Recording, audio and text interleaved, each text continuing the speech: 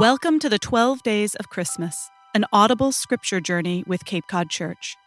Today our reading is from Luke 1, verses 57 through 79.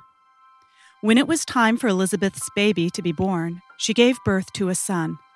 And when her neighbors and relatives heard that the Lord had been very merciful to her, everyone rejoiced with her.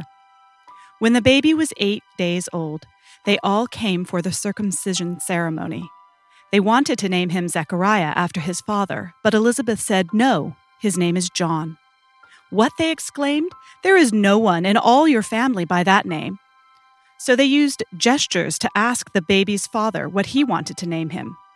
He motioned for a writing tablet, and to everyone's surprise, he wrote, "His name is John." Instantly, Zechariah could speak again, and he began praising God. Awe fell upon the whole neighborhood, and the news of what had happened spread throughout the Judean hills.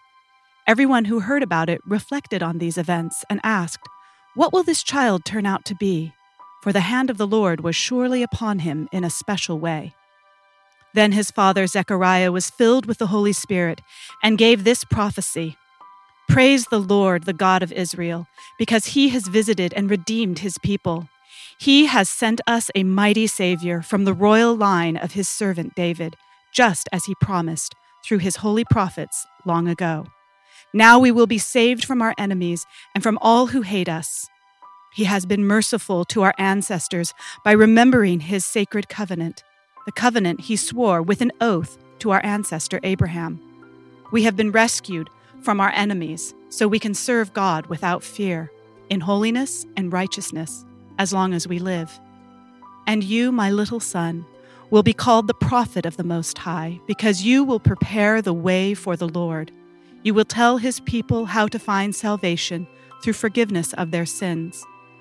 Because of God's tender mercy, the morning light from heaven is about to break upon us, to give light to those who sit in darkness and in the shadow of death, and to guide us to the path of peace."